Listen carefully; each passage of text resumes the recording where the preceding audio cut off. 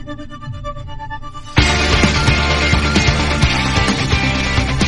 ever get the feeling that everything in America is completely fucked up? You know that feeling that the whole country is like 1 inch away from saying, that's it, forget it?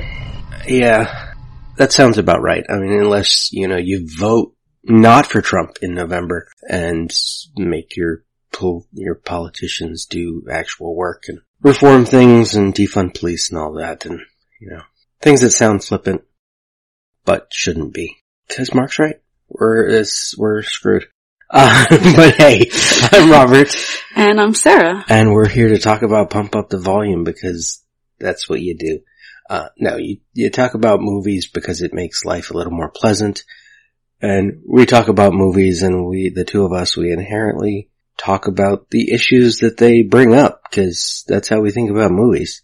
And I hope you do too. And hopefully in doing so, we get a little bit less screwed, a little bit more unscrewed. And that'd be nice. Yeah. But Mark might be screwed. We don't know because this segment begins, we're minutes 13 to 16 with his father coming upstairs to find him. And so we're in his father's office. Mark is in there. He just found a letter of some sort that he's stuck under his shirt, or he sticks it under his shirt now. I forget when it happens as his father's approaching. And we see the set decorator seems to think that Mark's father used to be a very specific kind of hippie. Yeah, it's really fun. This scene, it's just an interesting visual, seeing Mark behind his father's desk and his father approaching, almost like you could imagine 20 years in the future, 30 years in the future, what Mark would really be like behind that desk, because his father never thought that he would be the one behind his desk. Well, yeah, his father has that desk and still has on the wall Grateful Dead posters and others like 60s psychedelic posters, in addition to what look like diplomas and certificates and family photos. And the guitar's out of the case. Yeah, he's got a guitar in the corner, out of its case, next to a little couch. So maybe he sits over there and strums on it, still thinks he's some sort of rebel. But yeah, one of the things you see really big on the screen for a moment is Grateful Dead's poster for their, 1969? Album? Yeah, 1969.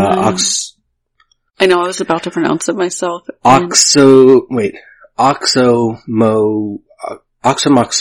I think is how it is. Damn it. I looked up how it's supposed to be pronounced and then I got it wrong. I know, I definitely should. It's not a real word, so. Yeah. But yeah, the poster for it is right by the entrance to the thing, and right under it on the floor is a poster for Family Dog Presents concert poster. It's from 1967, and there's some other ones on the other side of the room. Get to when I get to them in my notes. So the father not only used to be interested in things like the Grateful Dead, he still decorates his office with them. Well, he did say in the last episode, right, that he could like money and prestige, but also, what was his wording there? When his wife challenges him and basically says he's not the she said the man I married loved his work, not power and money. He says, that's alright, I still love my work and I love money. Yeah.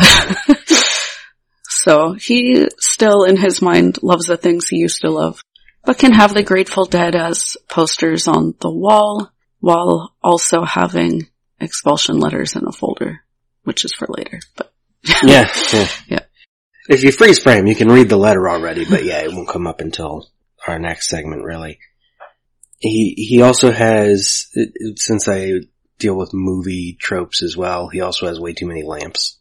Yeah. There are at least 3 in this room, and that's not great lighting. Where did that trope come from? It's one I never noticed until you mentioned it one time. I think it's just a lighting thing. It's because in a movie, you need lighting on anything you actually want to be able to see, because cameras don't pick up the natural light where everything kind of shows unless you do super bright lights. But when you're inside, that means you have to put lamps. Especially if we might see the ceiling. You can't just put a bunch of things up above. And so I don't know. I noticed it because of CinemaSins points it out all the time. Oh. They especially went after the Twilight movies because I think her bedroom had something like 18 lamps in it or something like that. It was insane. Actually, I have the notes for the other posters here. Behind his desk, we have several posters in a row, including the Grateful Dead Skeleton and Roses Avalon Ballroom poster from '66.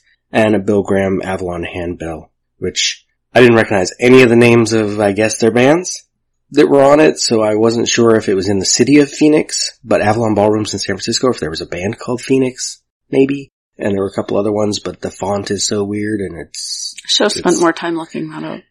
Was it like a it's local? It's hard to read. Yeah. Is that like a local concert, maybe, with a lot of small bands on it? It seems to be an Avalon Ballroom thing, which was big. The Skeleton and Roses one is for when Grateful Dead played there. They played there, like, for several nights. And it's in San Francisco, and apparently it was a big deal. But it's the 60s. There were a lot of bands that were around and even popular then that don't exist and didn't retain their popularity. Grateful Dead still, they don't completely exist anymore, but their music's still around. I think the remaining members still tour. Yeah, I think they still do, or at least did until very recently. Yeah. Brian comes up and asks Mark, what's up? And Mark says he was just looking for some stamps. Yeah. Which, it's believable. And so Brian finds him some and says, are you sending a letter to one of your friends back east? Mark, of course, as he is sarcastic and a teenage boy, says he thought he might send away for an inflatable date. Which then gives, an exchange that a lot of people love. Because Brian says, one of these days you're going to have to watch yourself, young man. And Mark replies, I love it when you call me young man. Yeah. I feel like that's such a trope and a cliche as well. Like, I've heard that line over and over and over again. Like, kids will say. Oh, his response? Yeah, exactly. And then we get, Brian talking about when he was young. Which, whether or not we believe him or not, I don't know. But he says, when I was your age, I was in all the teams and a bunch of clubs. Look, all I'm saying is that school must have some really terrific programs. It's very highly rated. But given the posters on his wall and the guitar and, definitely the way they dress the character, he doesn't seem like the former athlete, like Jock from the 50s it was really or 60s. Odd. Everything we're told about Brian so far, and again, the posters on the wall, how the room was dressed, the music he used to listen to, kind of in conflict here. It's like, was he a young jock who was in all the clubs, or was he a deadhead? I don't know. It's kind of hard to tell. And if he was both, that's kind of an interesting story I might want to hear in more detail. Yeah. Mark responds telling his father, just save it for the masses. The masses here. I find that very interesting and specific wording. He's just mentioning again his father selling out to consumerism. Yeah. Yeah, his father is in a position of power where he talks to a lot of people. Like, we'll get to it in a second, but like, he has a deal with his parents on how they interact with him. Like, they're not his parents anymore, necessarily. Yeah, he has a very transactional relationship with his parents. Yeah. But it's there when it's there, and as far as he seemed concerned, he'd be better off without any of it. And he has the Grateful Dead posters on the wall, but the music itself has been commodified to just be an art decoration rather than a way that he's living his life. Yeah. Although if these posters that he has, if they're the originals, they're worth money. Well, again, that's kind of the point.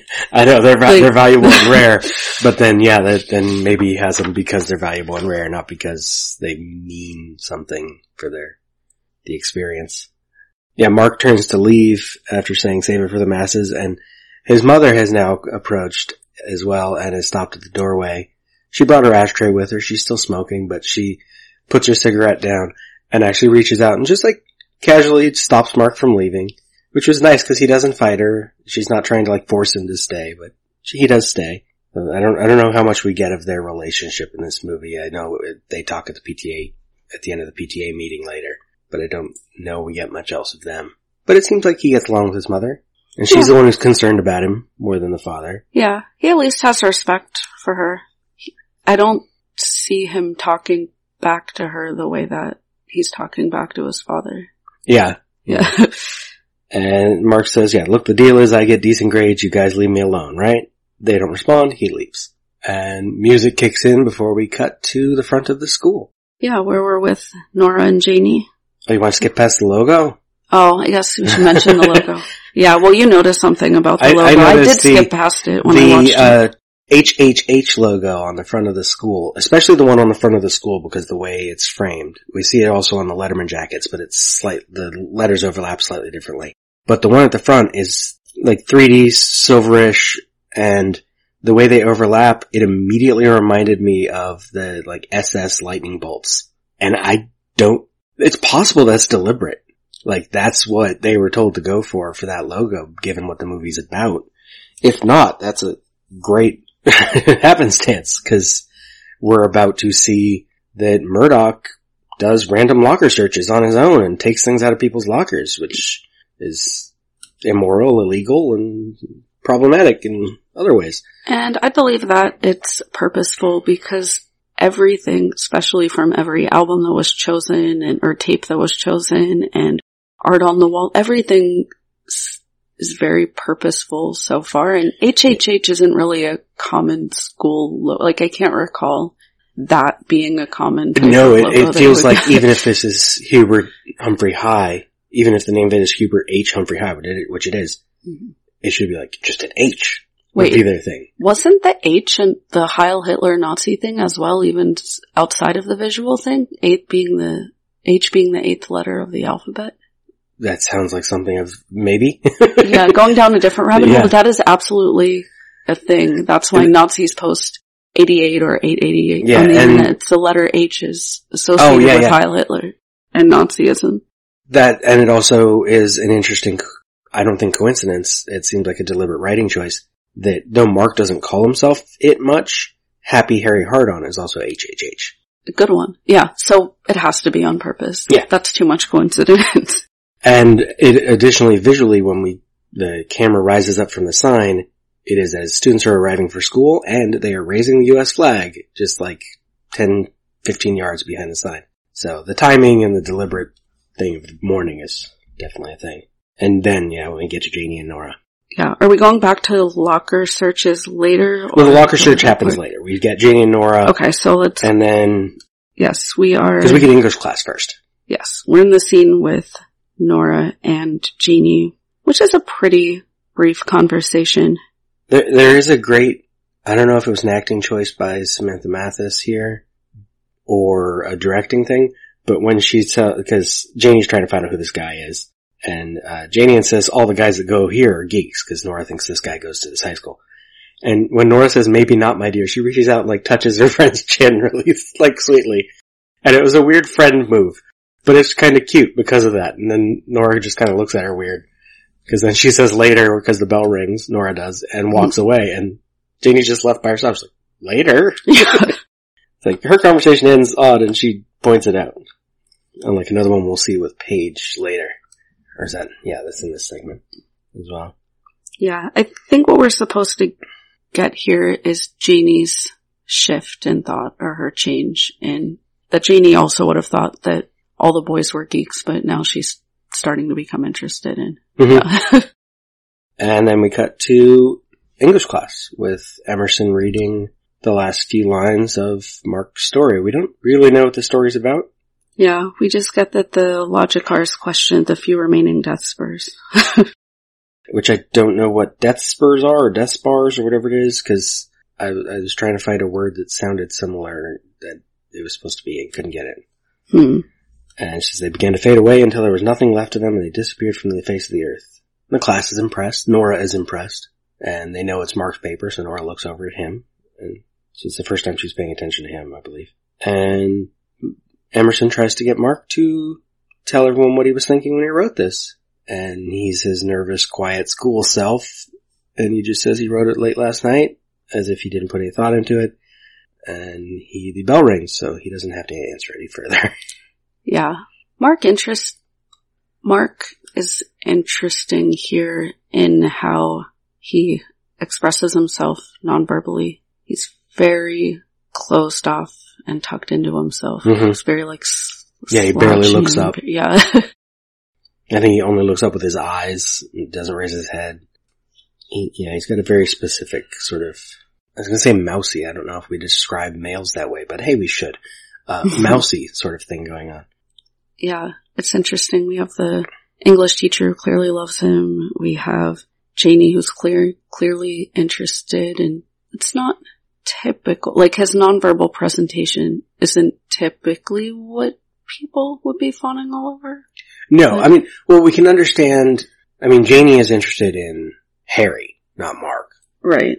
And Emerson is interested in the writer, not the boy sitting there looking down. And she then tells him that the Clarion, the school paper, is looking for new writers, so she wants him to do more. I think it's interesting when she says, that's obvious, it's practically a night book. Oh, no. That's a typo. Oh, okay. That's a transcript problem. She says it's practically illegible.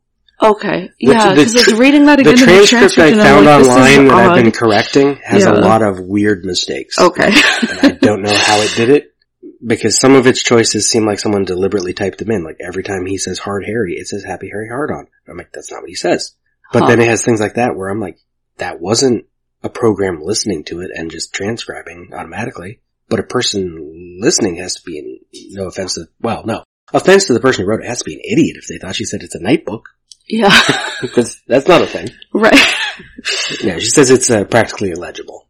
Like, he handwrote it. Yeah, in the dark. So, then we jump forward to Paige. All the boys flocking around. Yeah, 3 guys swarming around Paige outside.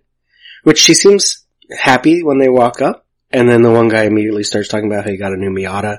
And she should hear the CD player. And you'd see from her face she is not impressed by the car. Yeah. I don't think she's happy because they walked up, though. I didn't take it that way. She's happy until they walk up, maybe. Well, I think the timing of it looks like she's happy that someone walked up to her, but then, like, when she realizes who it is and what they're going to talk about. Because then the other guy tells her that she should hear the CD player. And the first guy says the tennis team is throwing a party tonight. Doesn't invite her. Just tells her there is. And says, later, Paige. And the other guy says, we'll see you there. And they walk away. And it's just like, well, they're gone. And then she has that face too. It's just like, well, what was that? Yeah. She just stops. She's by herself again. It was like, I think it was a few seconds long. It's such a brief thing, but. And we see that she's different. She's not the girl who's twirling her cat's whiskers on her bed with anxiety, even though I'm sure she still does have anxiety. She's very put together with pearls and the collared crisp white shirt. And she has a very specific image, obviously, that she wants to portray at school. And we see her here through the male gaze. It's really, we only get her reaction or her thoughts based on how they're she doesn't speak. Right. Yeah. 3 extras get lines. She doesn't speak in this scene. Yeah. She doesn't really speak much to her father. At home she has her father coming after her, and at school she has boys flocked around her who want things from her. Yeah. And then we cut from those 3 guys and Paige to 3 other guys in the shop room.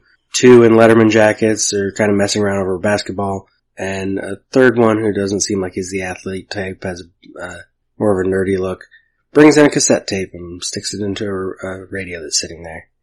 And they're listening to... Actually, before we get to the song, I just got a comment because I find it weird. The guy who with the Letterman jacket, for some reason, I don't know if he's putting on an accent or if he has an accent, but he says, hey, that's my box. How's about asking, huh? I'm that's like, what movie do you think you're in? Like, do you think it's a 50s film? What are you doing?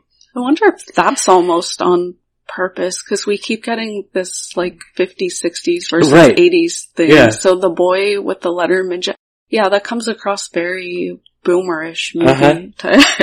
So, I don't know. And then Ice-T comes on, so it's a weird juxtaposition of that line reading. Well, maybe it's a purposeful juxtaposition. Right. In which case, that's kind of cool. Just very subtle, because it happens so quickly, just like with the HHH, it's subtle. They're not openly discussing that. He's the politest guy that would, in a different movie, would be a bully, you know? Yeah.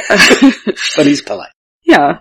So, yes, they're listening to Ice-T's LGBNAF, which means let's get buck naked. And I don't know if we're doing F words on the show, but I'm pretty sure we've already said them. Oh, okay. Well, so, this is on the Power album, which Ice-T released in 1988. One of the critic reviews I liked said that this album, quote, implicates everyone from radio programmers to the police in the decline of Western civilization, end quote.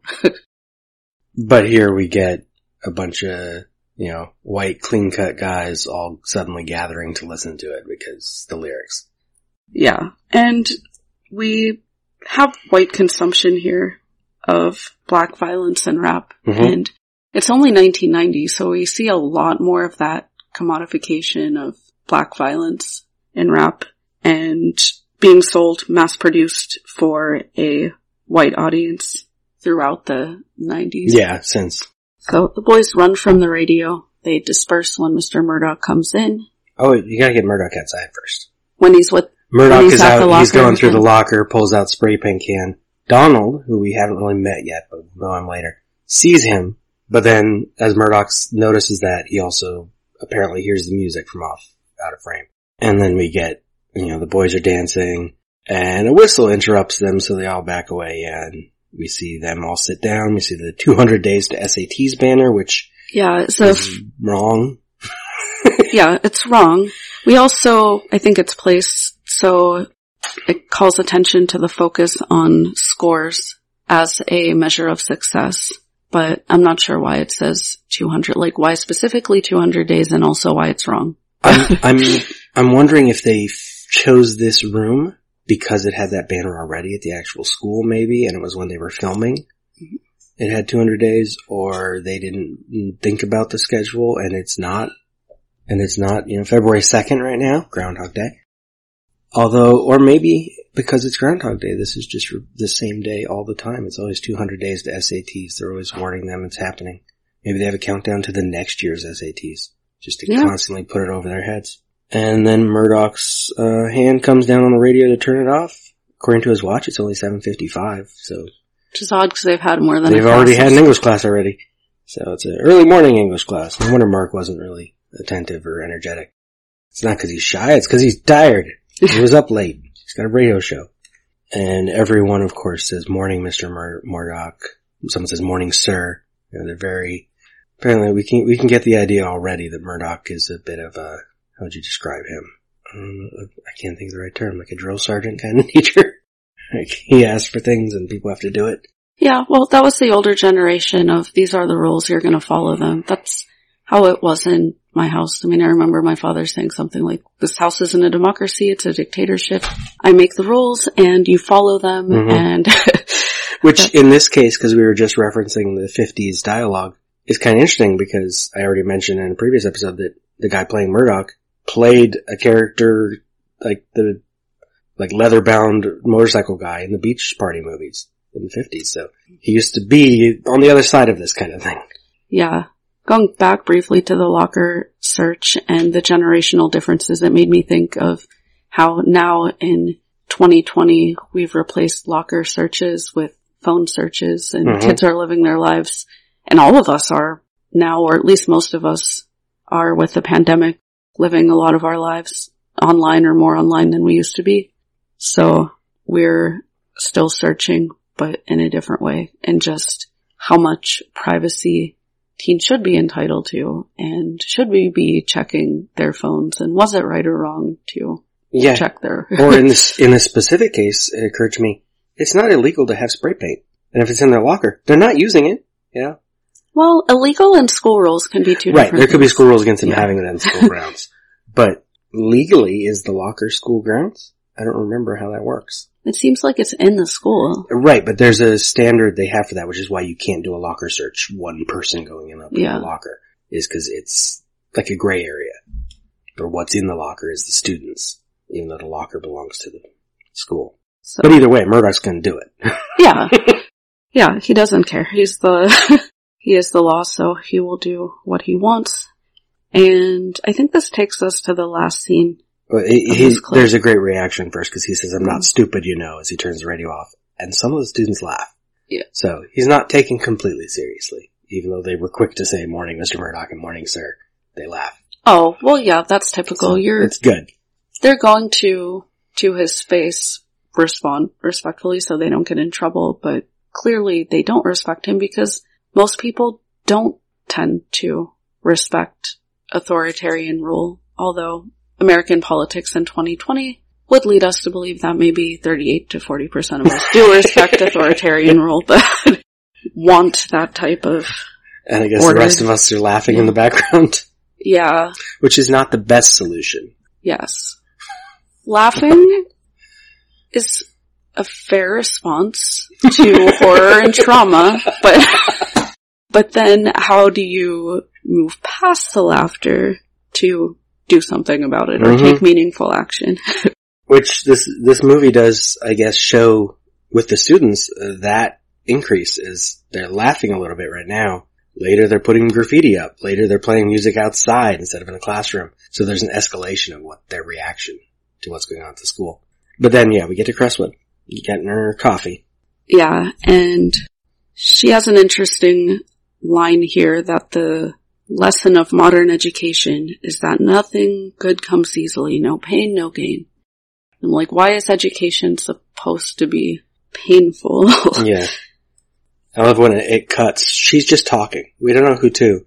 It cuts. She's talking to Emerson, who's sitting there in their break room, and Emerson rolls her eyes at the line. So she's kind of like those students laughing. She's like, okay, yeah. Yeah. So we definitely have the postmodernist Gen X critique of the baby boomer modernism of scores and quantification being important. This is where we see her talking about, is this the first mention of academic scores? Yes. Because that's part of what's going to come up. So we see, again, this transactional nature of communication, but rather than transactional relationship between father and son, we see a transactional nature in education. Yeah. Achieve the score, make the school look good. The school is judged on one category only, academic scores. Yes. Which is it's a good, I mean, if we've heard her say, I would think one word earlier, so as an introductory line, this is a good sign of who Crestwood is. And at the end of the 80s here, this film, filmed in 89 and released in 1990, we have postmodernist critique of the 80s and of the previous generation. Money and scores were a way for those in power to keep power, and also a way to gatekeep and keep others out. Oh, yeah.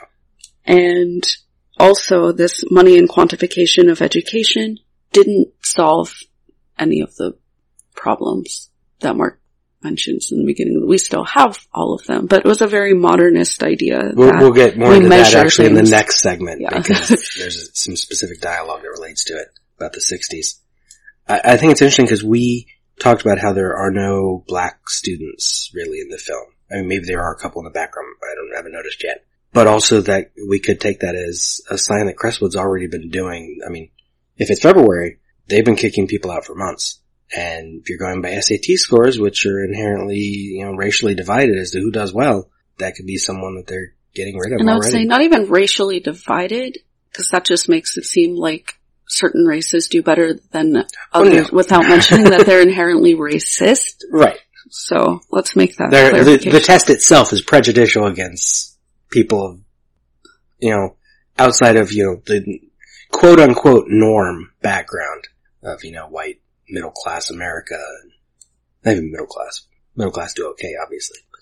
And that's part of the postmodernist critique of quantification is if we look at the SAT, who's writing those tests, whose language whose language and vocabulary are we deeming more important? Like people will criticize AAVE and fail to understand that AAVE has just as many grammatical rules as standard English, but you're not going to include AAVE on an SAT exam.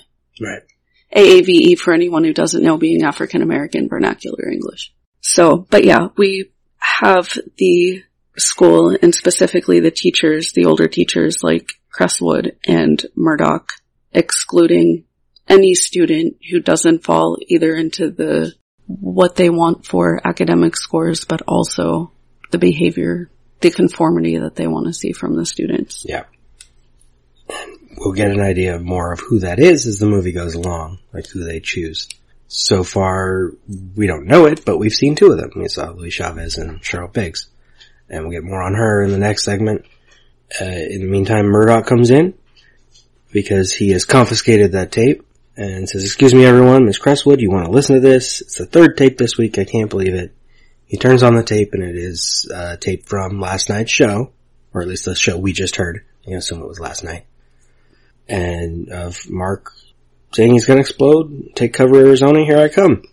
Which, aside from this being one of the times he's pretending to masturbate, is a good line for their sort of what they think of him. Yeah. Because they think, he's something is going to explode and ruin Arizona. Except Emerson and another young teacher think it's funny.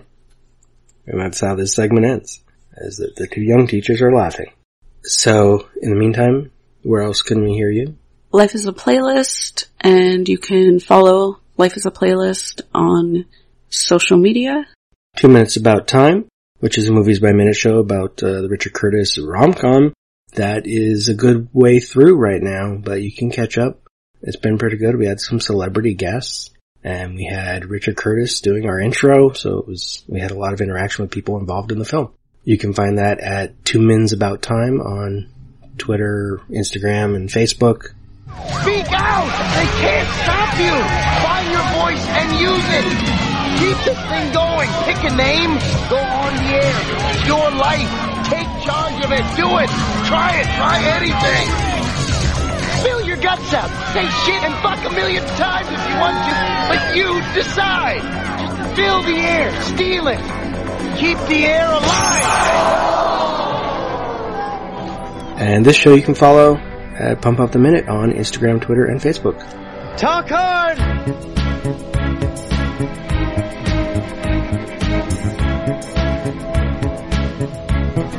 Everybody knows. Everybody knows.